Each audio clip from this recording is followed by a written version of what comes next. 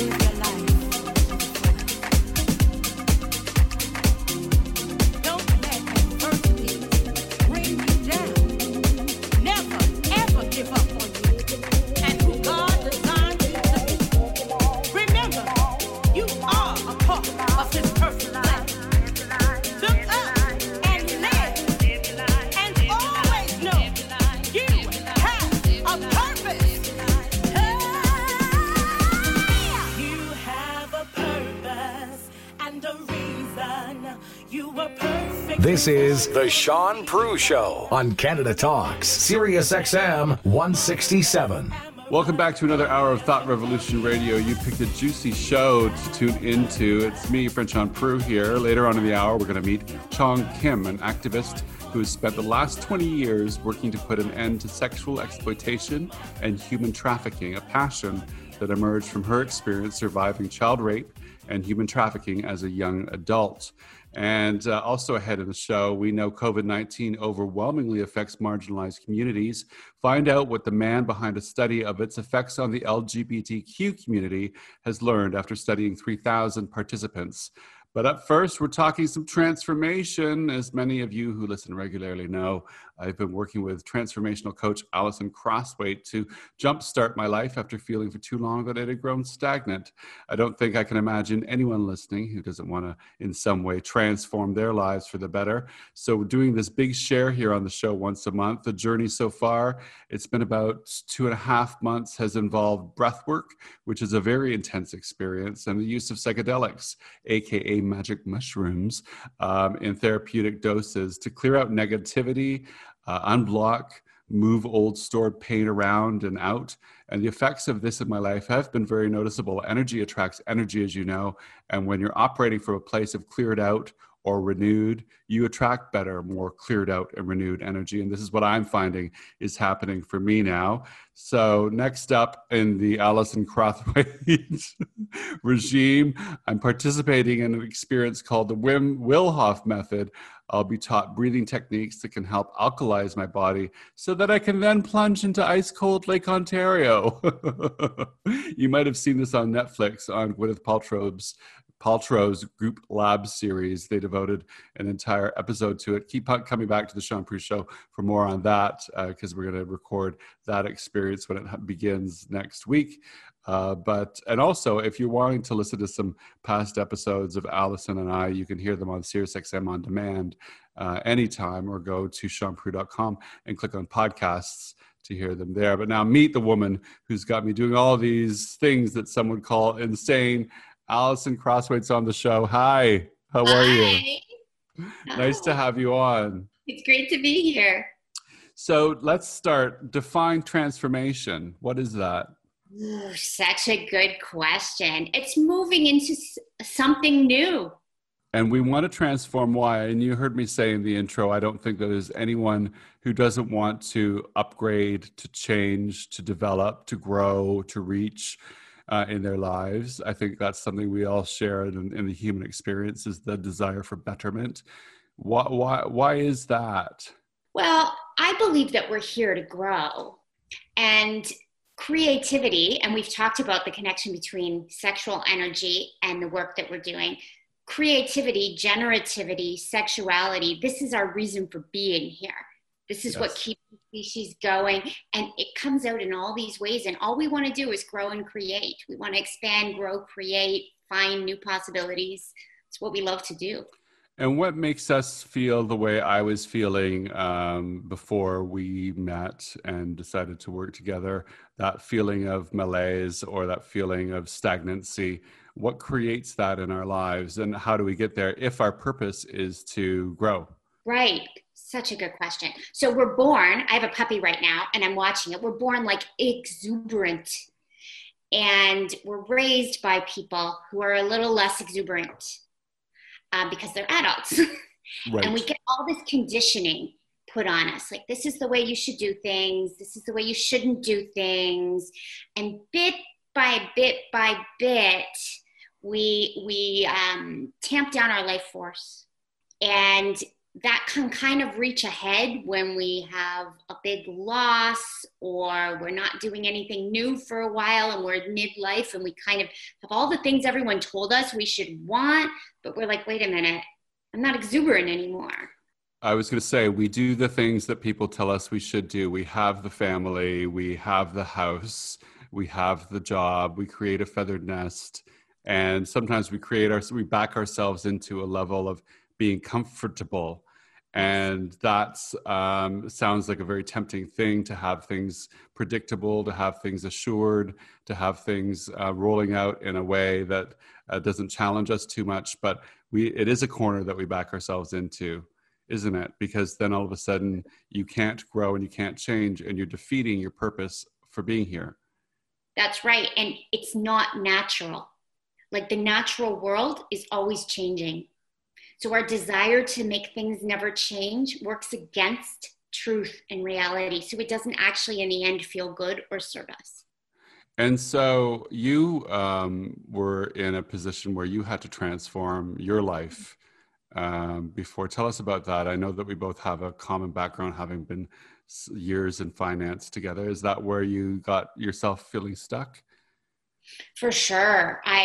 I have a lot of energy, and in my 20s, I put it into stock trading, and I spent 15 years as a trader and researcher in capital markets. Very exciting, very stressful, and very conditioned. I had to be a certain way. I had to get certain things done, and all my feelings, my creativity, my wildness, they were like dampened down, and I was selling my soul for a very good income, and it was a bad trade. I can so relate to that, because I'm a creative person too. And I was only in finance 8 years, half the amount of time you were there. But when I was in there, towards the end, I realized I have not done one creative thing in 8 years, because you're chasing the dollar, you're chasing the trade, you're chasing the deal, you're chasing the negotiation, you're chasing the climbing up the ladder, you're chasing pleasing the boss, you're chasing all these sorts of things. And for me, I literally realized, like, I haven't written a sentence that has creativity in it. I haven't done one thing. And you say we're all creative. Some people listening to this might say, I'm not creative. What do you say to them? Oh, I say creativity looks so many different ways. Creativity can be how you think, and it can be very analytical. We're all creative because we're all alive. We're all generative. If you have a sex drive, you're creative. If you like to walk in nature, you're creative. Everything's creative. And so for you, when did you realize it's time for you to get back and get creative? And how did your transformation unfold? You know, it's taken a long time. It's taken a long time. And 2020 has really prompted me along. I was very stressed out on Wall Street, and I found a therapist. And I got a long way with her, such that I became a therapist myself. And that got me a long way towards being able to talk about my feelings, accept myself. And still, some big losses came in, and I was not handling it well. And so I started to search out other healing modalities further into other cultures, into other more body and spirit-centered modalities, and I started to crack and come into my own. And so there's an amount of courage or bravery in the doing of that, yes. Because I think it's important to highlight to people that transformation isn't comfortable. Where you're at, if you feel like you need to transform, is probably quite comfortable. And speaking of my own experience, I just was feeling really comfortable, and that to me is a flat line. It never has any joy or anticipation in the day of it. And you want uncertainty and vulnerability in the day to feel those things that make you feel alive. And I wasn't feeling that anymore. What was the most challenging thing in your transformation thus far? Wow. I mean, the most challenging thing has been to take a stand for myself, even when that means not being the person that I was raised to be, that other people expect me to be.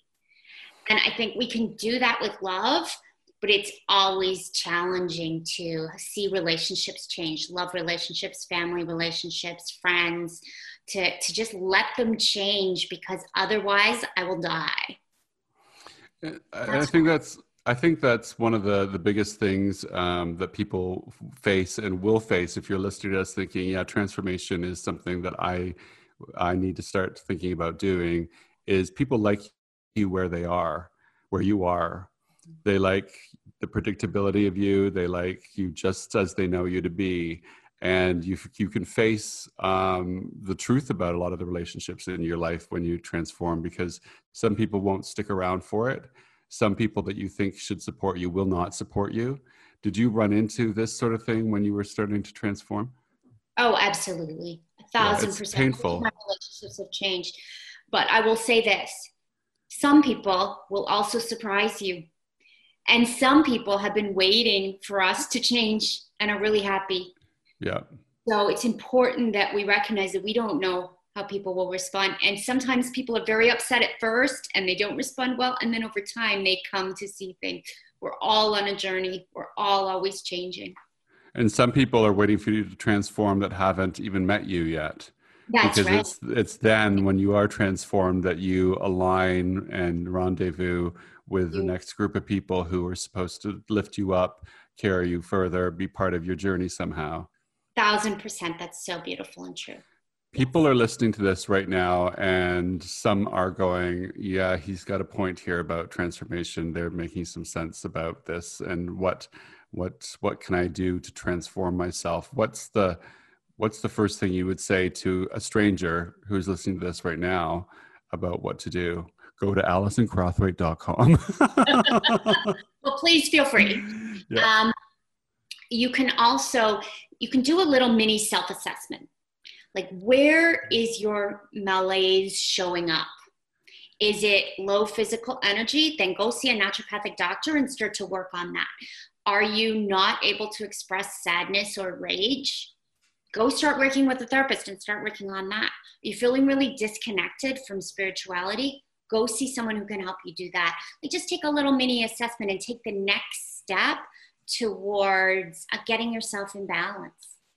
One of the things that I've talked to people about who want to find out, not to transform, but often the question is, I don't know what I want to do next. And I always think that we're looking for a feeling, right? And so what are the things that you used to do that caused you the feelings? Like when I was leaving finance, I mislabeled that what I wanted to do is become an actor. And although I have done and did do acting after I left finance, what I realized much later was that when I ever did acting, the whole process of rehearsing, of getting the part, of performing, of audience interaction and feeling gratification brought me joy. And so what I was looking for really when I left finance was to feel joy. And so therefore I try and line up all the times with the things that bring me joy. Right. And so now what you're helping me do is find the place of alignment energetically where the things that bring me joy can match up to me again through all of the work that we've been doing. Am I correct? Yes. We tend to focus on the external, but when we do that, we're like chasing, we're almost needy in a sense. But when we focus on the internal and we raise our energy, our joy, our life force energy, then all the externals just overflow. They cannot help but overflow. Yeah, because it's not going out and buying the car or buying the new dress or or having the meal or having the sex or whatever that is going to permanently fill you up. Those are small hits along the way.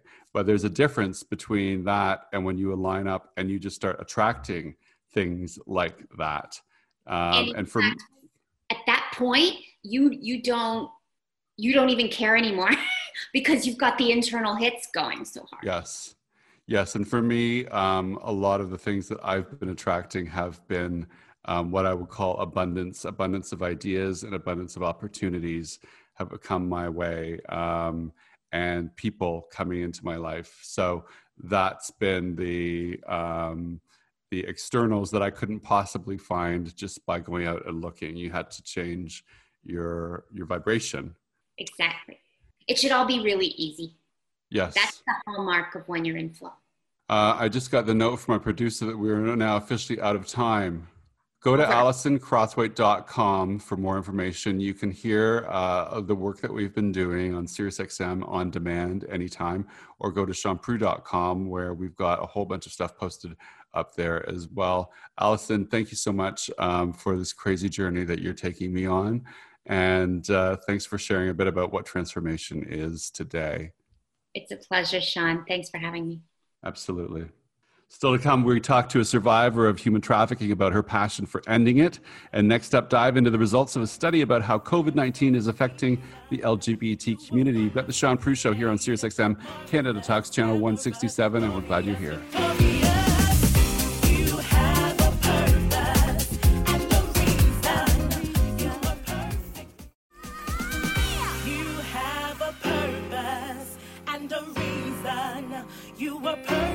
The Sean Prue Show on Canada Talks, Sirius XM 167. Welcome back. You've got the Sean Prue Show here on SiriusXM Canada Talks, channel 167. Glad you're with us. Just been talking transformation with my coach, Alison Crosswaite. If you missed that, check it out on demand on the SiriusXM app, or you can always go to SeanPrue.com where we podcast every episode there. We're going to meet in just a little while a survivor of child rape and human trafficking, and she shares her remarkable story with us. It's very inspiring. But first, we know COVID-19 has affected marginalized communities to a greater extent than it has the mainstream. But until recently, there's been little intel on the pandemic's effect on the lives of LGBTQ people. Dr. Nathan Lachowski joins us now. He's the associate professor at the University of Victoria's School of Public Health and Social Policy and research director at the Vancouver-based nonprofit community-based research center. Nathan, I have to tell you, I was so surprised that such a study would come to be, because I don't think I've ever heard too much about LGBTQ people being counted in the first place.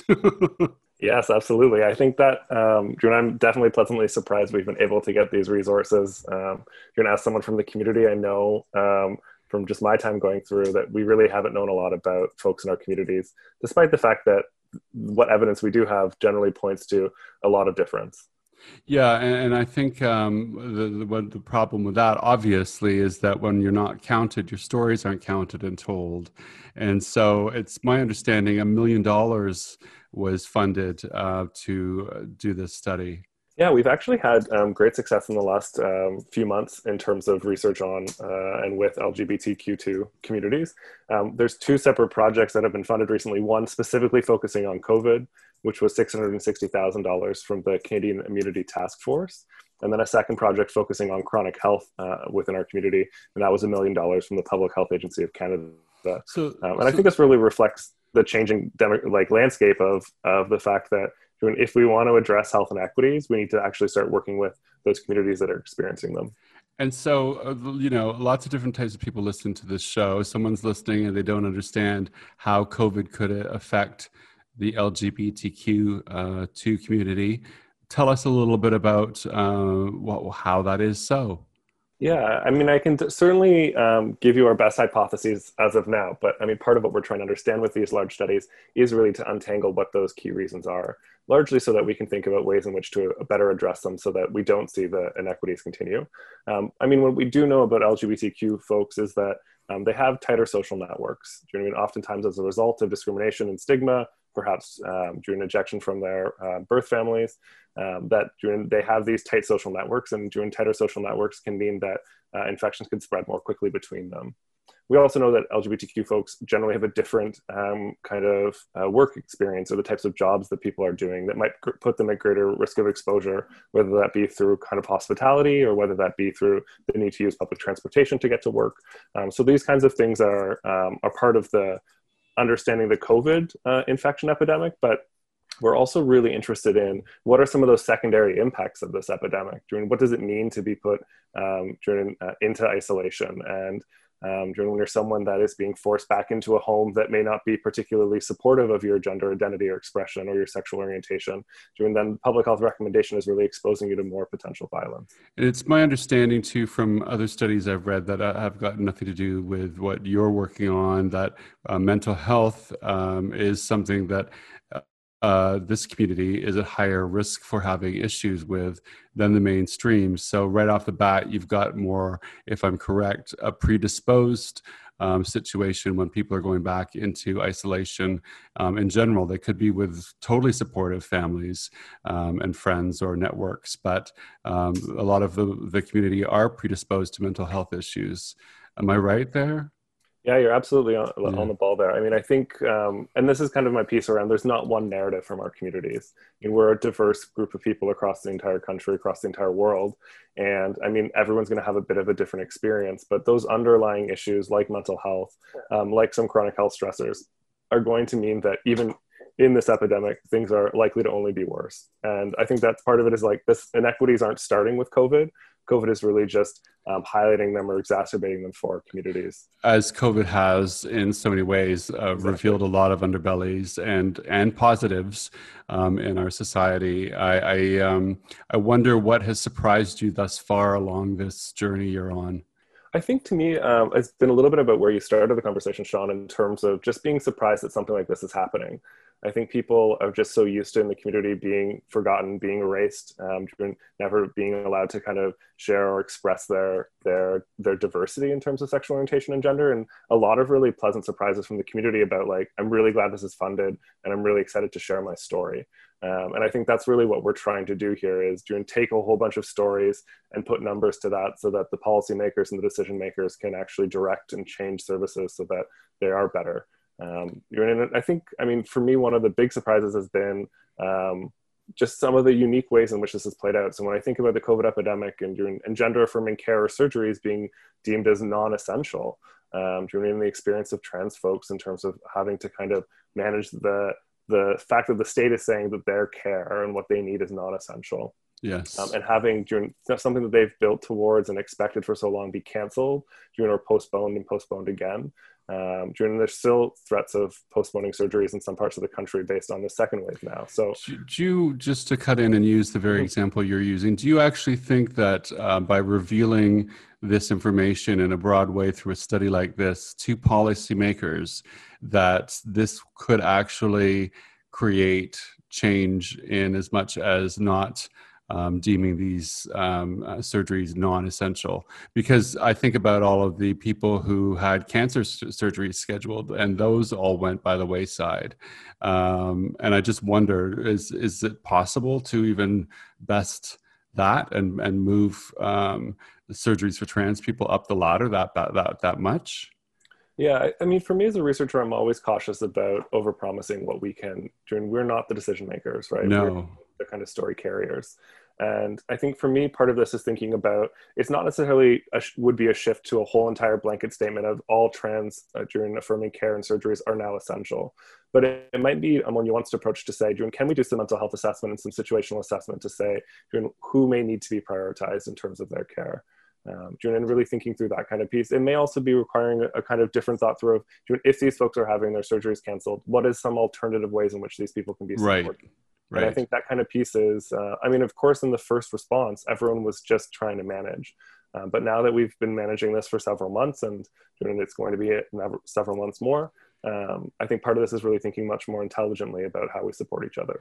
Take away even COVID from this study that you're doing, which obviously is because of COVID, but just to remove that for a minute, because the study is so on the leading edge and is a type of first, it's going to reveal information, I would imagine, to the mainstream and to policy decision makers about our community that was always there, that they never even realized before because they've never asked us or talked to us before. So even without the COVID impact, there must be things that are being revealed that are going to help understanding in the broadest sense for the longest term.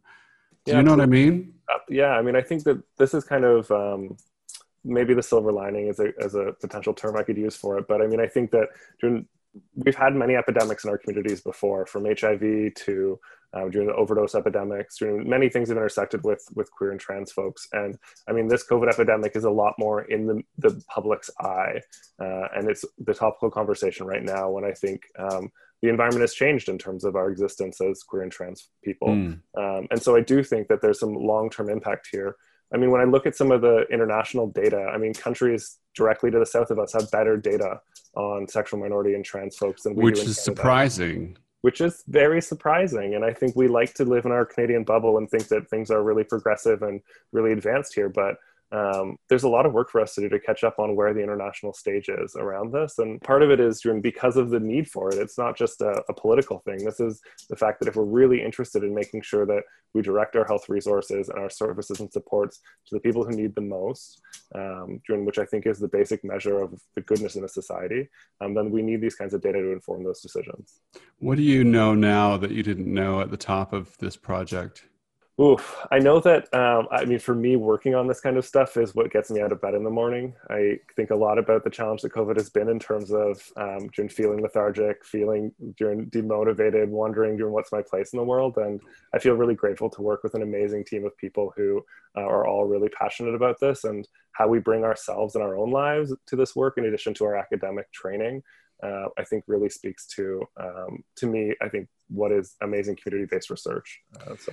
What has surprised you about the LGBTQ community, or what do you know that you didn't before? I don't know that I would say that it's a surprise per se, but I'm always love to be reminded of how fierce people are.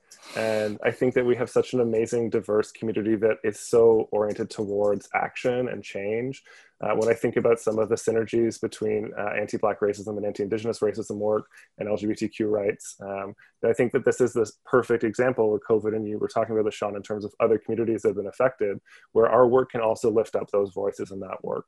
And I think that opportunity for collaboration and that opportunity for solidarity, I think is just so encouraging. And I feel really optimistic about our chance to be a part of the revolutions that are taking place.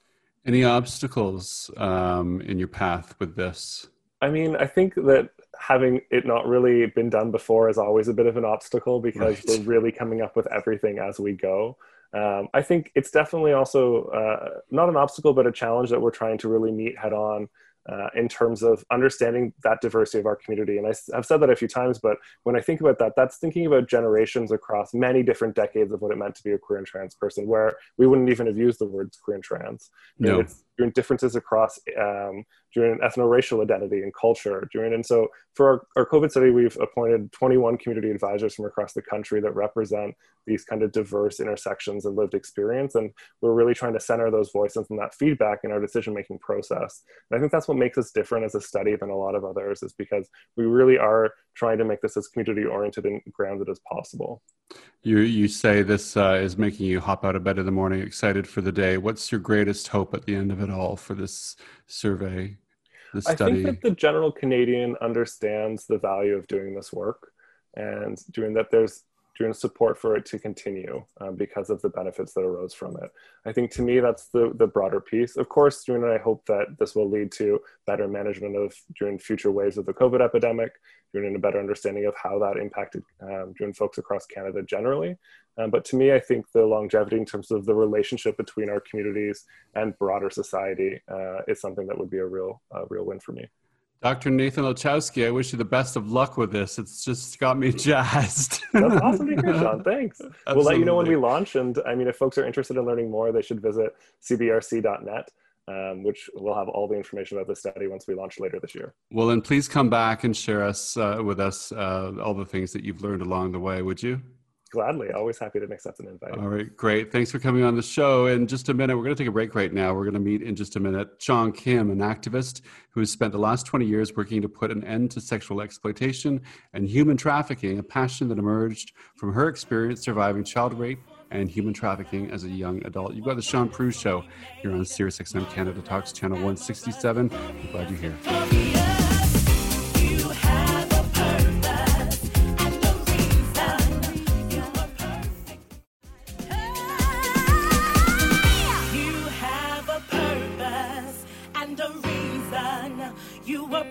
Welcome back to the Sean Prue Show on Canada Talks, Sirius XM 167. Here's Sean Prue. Welcome back. You've got the Sean Prue Show on Sirius XM Canada Talks, channel 167. So glad that you're with us. I want to welcome our special guest to the show right now. Chong Kim is a Korean-American author of the book Broken Silence, an activist and renowned speaker who has spent close to 2 decades working to end sexual exploitation and human trafficking. Her passion for advocacy and empowerment grew from her firsthand experiences as a survivor of rape as a child and being trafficked as a young adult. In her book, Broken Silence, Chong Kim breaks the silence that has muzzled generations of cultural oppression and unites the invisible gag that has muted the voices of Asian Americans for centuries. Broken Silence is the unbridled testimony of one person's account of cover-ups, racism, sexual abuse, and human trafficking. Welcome to the show, Chong. Thank you for having me. You're most welcome. So at what point in your journey did you decide a book was something that you needed to write? Actually, when the movie Eden came out back in 2012, 2013, Colin Plank was the producer for the film. Mm-hmm. I didn't have a book out at the time. So someone asked, when is Chong's book coming out? And he said next year. And I was like, what? Wait, what? Like, hold on. I haven't even started writing yet. And he's like, well, get to work. And he kind of gave me a slight punch in the arm. And I was like, oh, you. But then I started realizing that, because I would start getting a lot of calls and other people saying, this is what I went through. How did you do it? And so then I thought, I do need to write about this. And then I would get people having wrong ideas, because having to describe what it's like being a survivor is very tough. Of course. And it takes a long time to explain. And not every survivor deals with trauma the same way. And so that's when I started writing. But it took me, it started in 2013 all the way through 2017 is when I finally finished the book. So you have a responsibility to yourself to tell your story, but you must have felt a responsibility to tell the story of other survivors while at the same time making sure that you weren't necessarily assuming to tell their story. How challenging was that? It was very challenging. I actually got my inspiration from Maya Angelou's book. Now I know how the caged bird sings. Yes. And I found out, I did some research, and I found out that she actually had her memoir as an autobiographical novel, meaning that you can add a pen name so you don't get sued for verbatim and things like that. But you can be able to still tell your story, but in different names. And so that's what I did for legality reasons. And so when you read the book, of course, my name is Chong Kim, but then you find out the character's name, her name is Song, you know. And so I did that for that reason. And then the other part is I've always had this fighting spirit when I was a little girl. When someone says, you can't do that, I'm the type of person that says, watch me, I'm going to rise above, even when everyone was laughing at me. And so, and I wanted to write an inspirational book. At the same time, I wanted it to be gritty. I didn't want to hide anything. And so during that time, I had limited income and as my first book. And so the only type of editors that would help me edit the book and help me get it polished were Christian writers. So there was a lot of stuff that got taken out that I was not happy with. And so they're like, no, Chong, you're not gay anymore. You're not bi, you're straight. God saved you. And I was like, yes, I may believe in God, but I am who I am. And so, but I am working on coming out with another book called Unattained. And this talks about the real raw me that I wanted people to know. This will actually be considered a second edition. Okay. So it won't be a rewrite from the first, but it'll be kind of like a to be continued and be able to really come out and say, you know what, this is some things I wanted to share that I couldn't share in the first book, you know, because of publicity reasons during that time, because even then everything went through Eden. And so I had to make sure, you know, was it, it's kind of like, was it appropriate enough during that era to share certain things? Now we're talking about Epstein, Weinstein, all these other people. So I'm like, you know what? It's time. I'm going to start sharing everything. Yes. It's time. You're a survivor of rape. As a child, you were raped, and being trafficked as a young adult. I want to give you the floor now and take us back and share as you wish your story. What happened to you? I was 3 years old, and it was actually my mom's best friend's husband that raped me. He was actually, one of the things I want people to understand, and this is the part that's very challenging for me, he had developmental disability. And so that became a trigger for me. So whenever I was growing up and I would see someone that was disabled or had mental challenge, I automatically thought they were my babysitter. I automatically thought every one of them were bad or horrible. But through the universe, when I was 8 years old, I ended up having to stay in a handicap home. And that wasn't written in the book, but one of the things I learned is that not all disabled person are predators. So it opened my eyes to see that my babysitter was different. But having to go through that, it also distorted my sensation for touch, sex, love. It distorted all of that because I didn't know what was love and what was healthy love.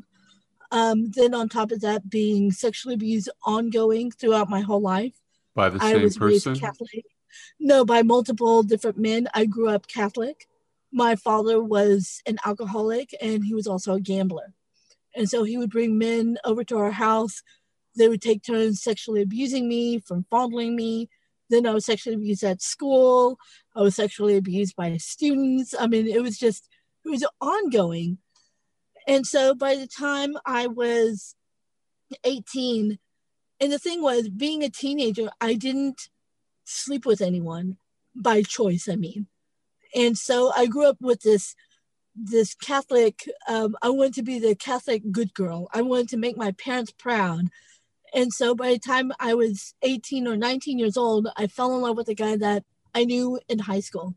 We fell in love, but then I was raped at the age of 19. By and he the boy? said, No, I was raped actually by a cab driver. I went to a nightclub with a friend and I let her take my car and I took a cab back to the hotel, but I never made it to the hotel.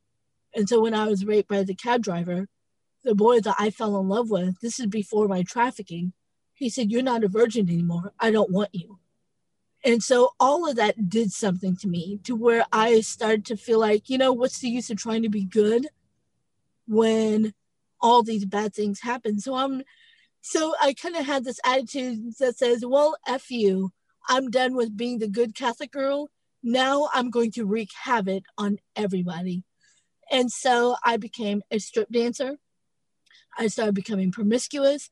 I started breaking hearts. I just didn't care anymore.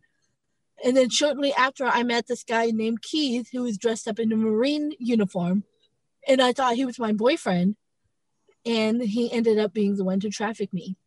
And so when I was being trafficked, I thought the universe was punishing me. So God was punishing me. I want to interject with a request that you explain to the audience what trafficking is. When you say this man in the Marines outfit began to traffic you, what does that mean? He was a recruiter, and what a recruiter does is they groom women or young girls. They'll say, "Hey, I like you. I want to date you." They start dating these girls, gaining their trust. And then once they gain their trust, they start to sell them into prostitution, labor trafficking. Sometimes they'll even use them for organ trafficking. I mean, that's basically the human trafficking. For people who don't know, is basically the selling of any human being, whether it's a body part, whether it's your genitalias, or whether it's just slave work. But the thing is, these traffickers profit off of you and you don't get paid for any of it.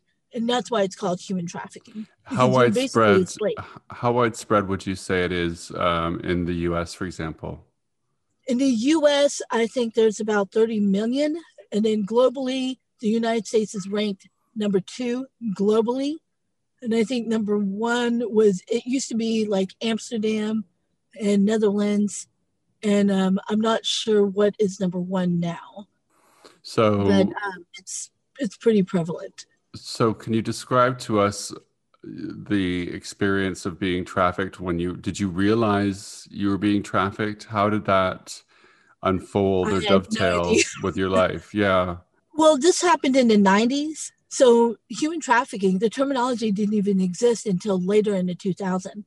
And so I actually thought I was forced into prostitution. And so after a while, but even though I was 19 years old at the time, I was sold as a Japanese 13-year-old little girl. And so me being 4'11" at the time and being under 100 pounds and 19, especially a lot of the adult men that wanted these young little Asian girls, they couldn't tell the difference. And all I had to do is speak broken English to them. But here's the strangest dichotomy.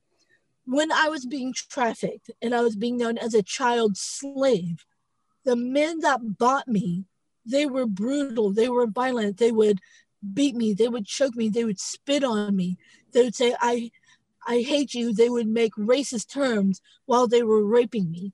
But then after a while, when I was being trafficked, I ranked up as a madam meaning becoming a female trafficker in order to get out of my trafficking situation. Because it's the thing about these trafficking rings, and these are more like the white collar type, like the Epstein type. You can't just say, okay, now that, you already used me up, I'm going to go now and I'm going to walk away. It doesn't work that way. They still need to use you so you can go and groom other younger girls, even when you age out. So I want to... Okay, you're 21. I want to, because I can feel what the audience might be wondering now as we hear your story unfold. Help us understand how it is that you can't get help, that you can't go to your family. Help us understand the, I guess, trappedness of it, if you could. Yes, just like me and other girls that typically get trafficked, a lot of us come from broken families. I was abused at home. And so why would I call the family that beat me, that discarded me, that spit me out? And that's the vulnerability. The other thing is, in the 90s, nobody held prostitutes. We were known as nothing but prostitutes back then. So if you went to a cop and you were in stiletto heels and, a cocktail dress and you had blood coming out of your ear, the cop didn't care. They're like, so what do you want? Well, I got beat. Well, it was a choice for you. So get out of here. I mean, I even had cops that bought me and would rape me and beat me. So it's like, what's the use of getting help? I mean, now that we're bringing awareness about human trafficking, we're looking at victims differently than we did 20, 30 years ago. But, when people say, well, why didn't you just leave? Why didn't you get out? Well, it's the same thing with domestic violence. Why are we always asking the victim when we should be asking, why is anyone not stopping this man beating her or beating him or abusing someone, And so, but yeah, back then it was hard to get any help because, like I said, human trafficking, the terminology and the understanding did not exist back in the 90s. Thank you. Thanks for helping us understand that. We're going to take a break and come back and hear more of your story. And I want to ask you about surviving all of this and growing into the example of advocacy for others that you are. You've got the Sean Prue Show here on SiriusXM Canada Talks Channel 167. My special guest, Chong Kim, will be right back. I'm glad you're here.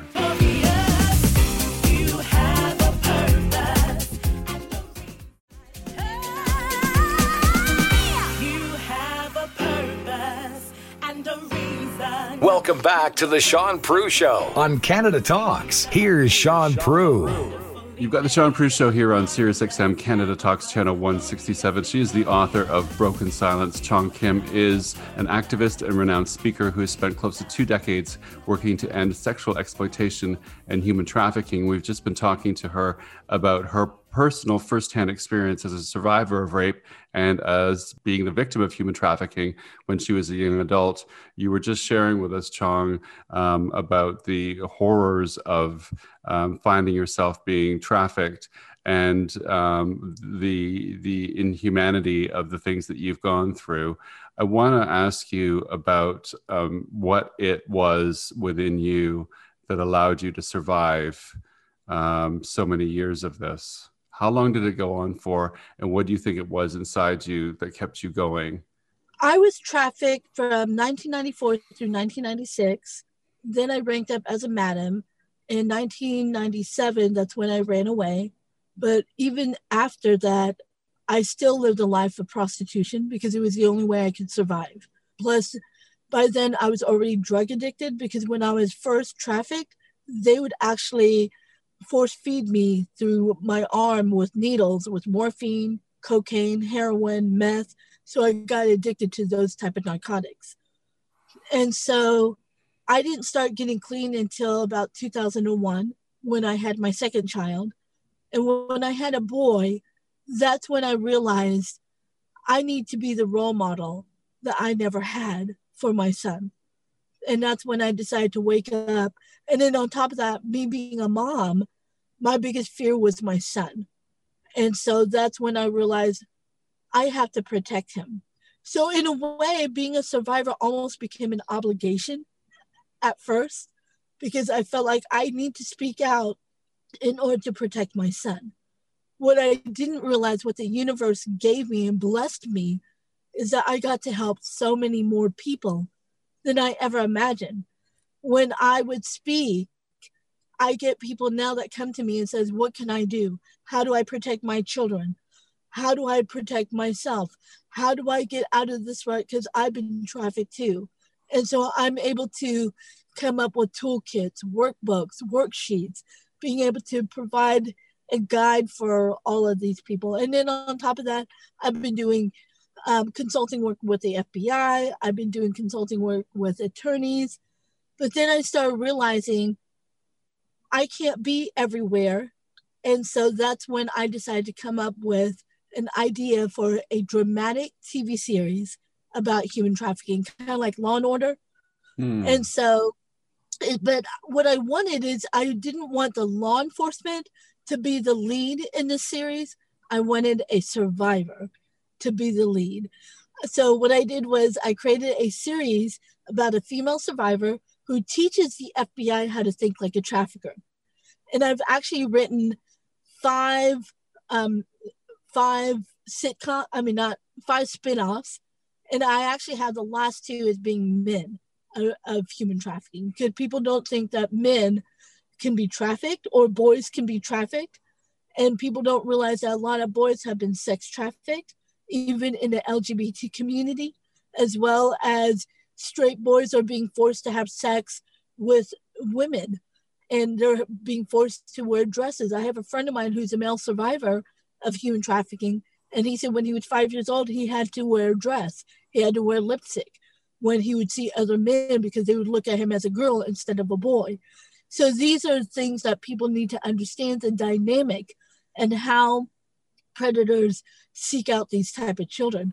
So I figured, why not? We're doing all these crime shows about murder and serial killers. Now it's time to wake up America and let them know that human trafficking is like cancer. They don't discriminate. You could be straight, gay, black, white, Asian. They don't care. As long as you have a beating heart, you are for sale. That's all it is to traffickers. So I figured, why not? And while we're doing a TV series, this will be the first TV series where we're actually going to give back some of the proceeds to organizations. And on top of that, between the season breaks, we're actually going to take some of the cast and crew to go and advocate and speak out and also do lobbying and changing laws so we can protect children further. What have you learned? You've called part of the experience a blessing for you. What have you learned about yourself from this experience? I learned that I'm a lot stronger than I ever imagined, and that I can help so many people And I don't need a college degree to show people how smart I am. I never graduated from high school. I still don't have a GED, never stepped foot into college.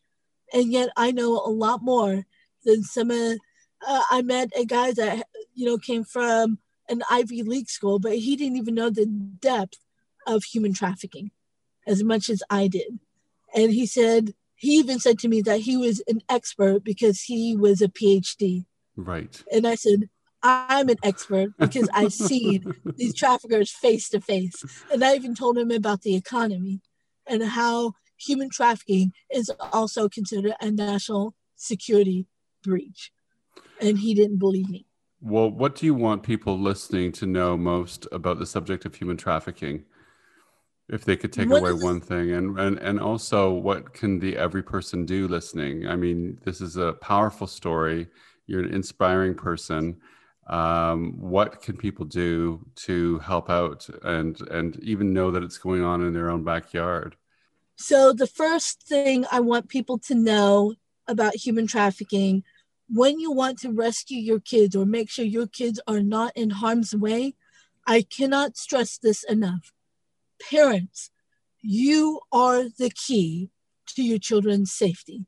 If you do not spend quality time with your child, someone else is going to fill in the blank.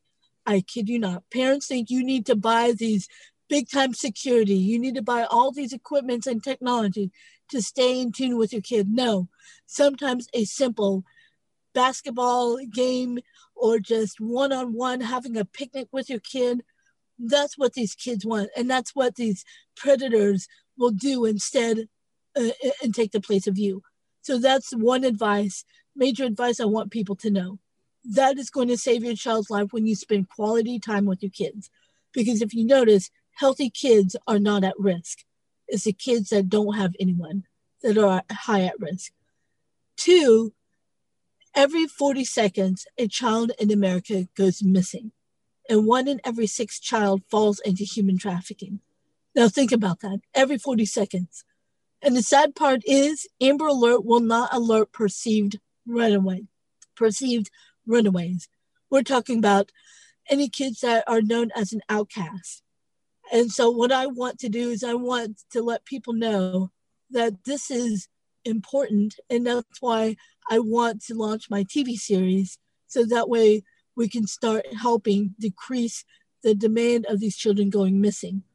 And when people want to help, just remember, you don't have to take over the world and rescue everybody. Just go to your local nonprofit.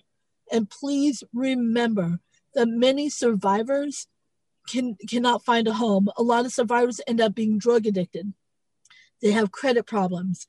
They have criminal history. They can't get jobs. So if you want to contribute, but you don't have time, if you have a business, hire second chance felons, because many of them end up being trafficked when they were younger, but it was never written down.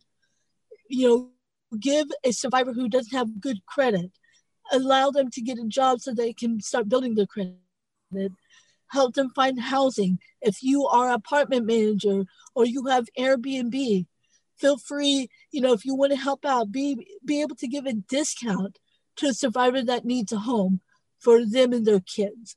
So, it's something simple like that. You don't have to, go to the UN and be an ambassador and be like, look at me, I'm saving the world. You can still save the world just by in your own backyard. I appreciate you so much. And you're an inspiration, Chong. And I thank you for coming on the show. I wish we had more time. I could spend all hour talking to you. Would you come back sometime and Absolutely. And chat again? Absolutely. The book is Broken Silence. The author is Chong Kim, and it's available wherever you like getting your good books. The Sean Prue Show over and out for another week. I wish you peace and love. If you missed any of this interview, just go to SiriusXM On Demand and listen to it anytime. Or for the podcast, visit SeanPrue.com, where you can also sign up for my Thought Revolution newsletter. I thank all my guests for their time today. I thank you for listening. And again, I wish you peace and love. Oh, my rebel.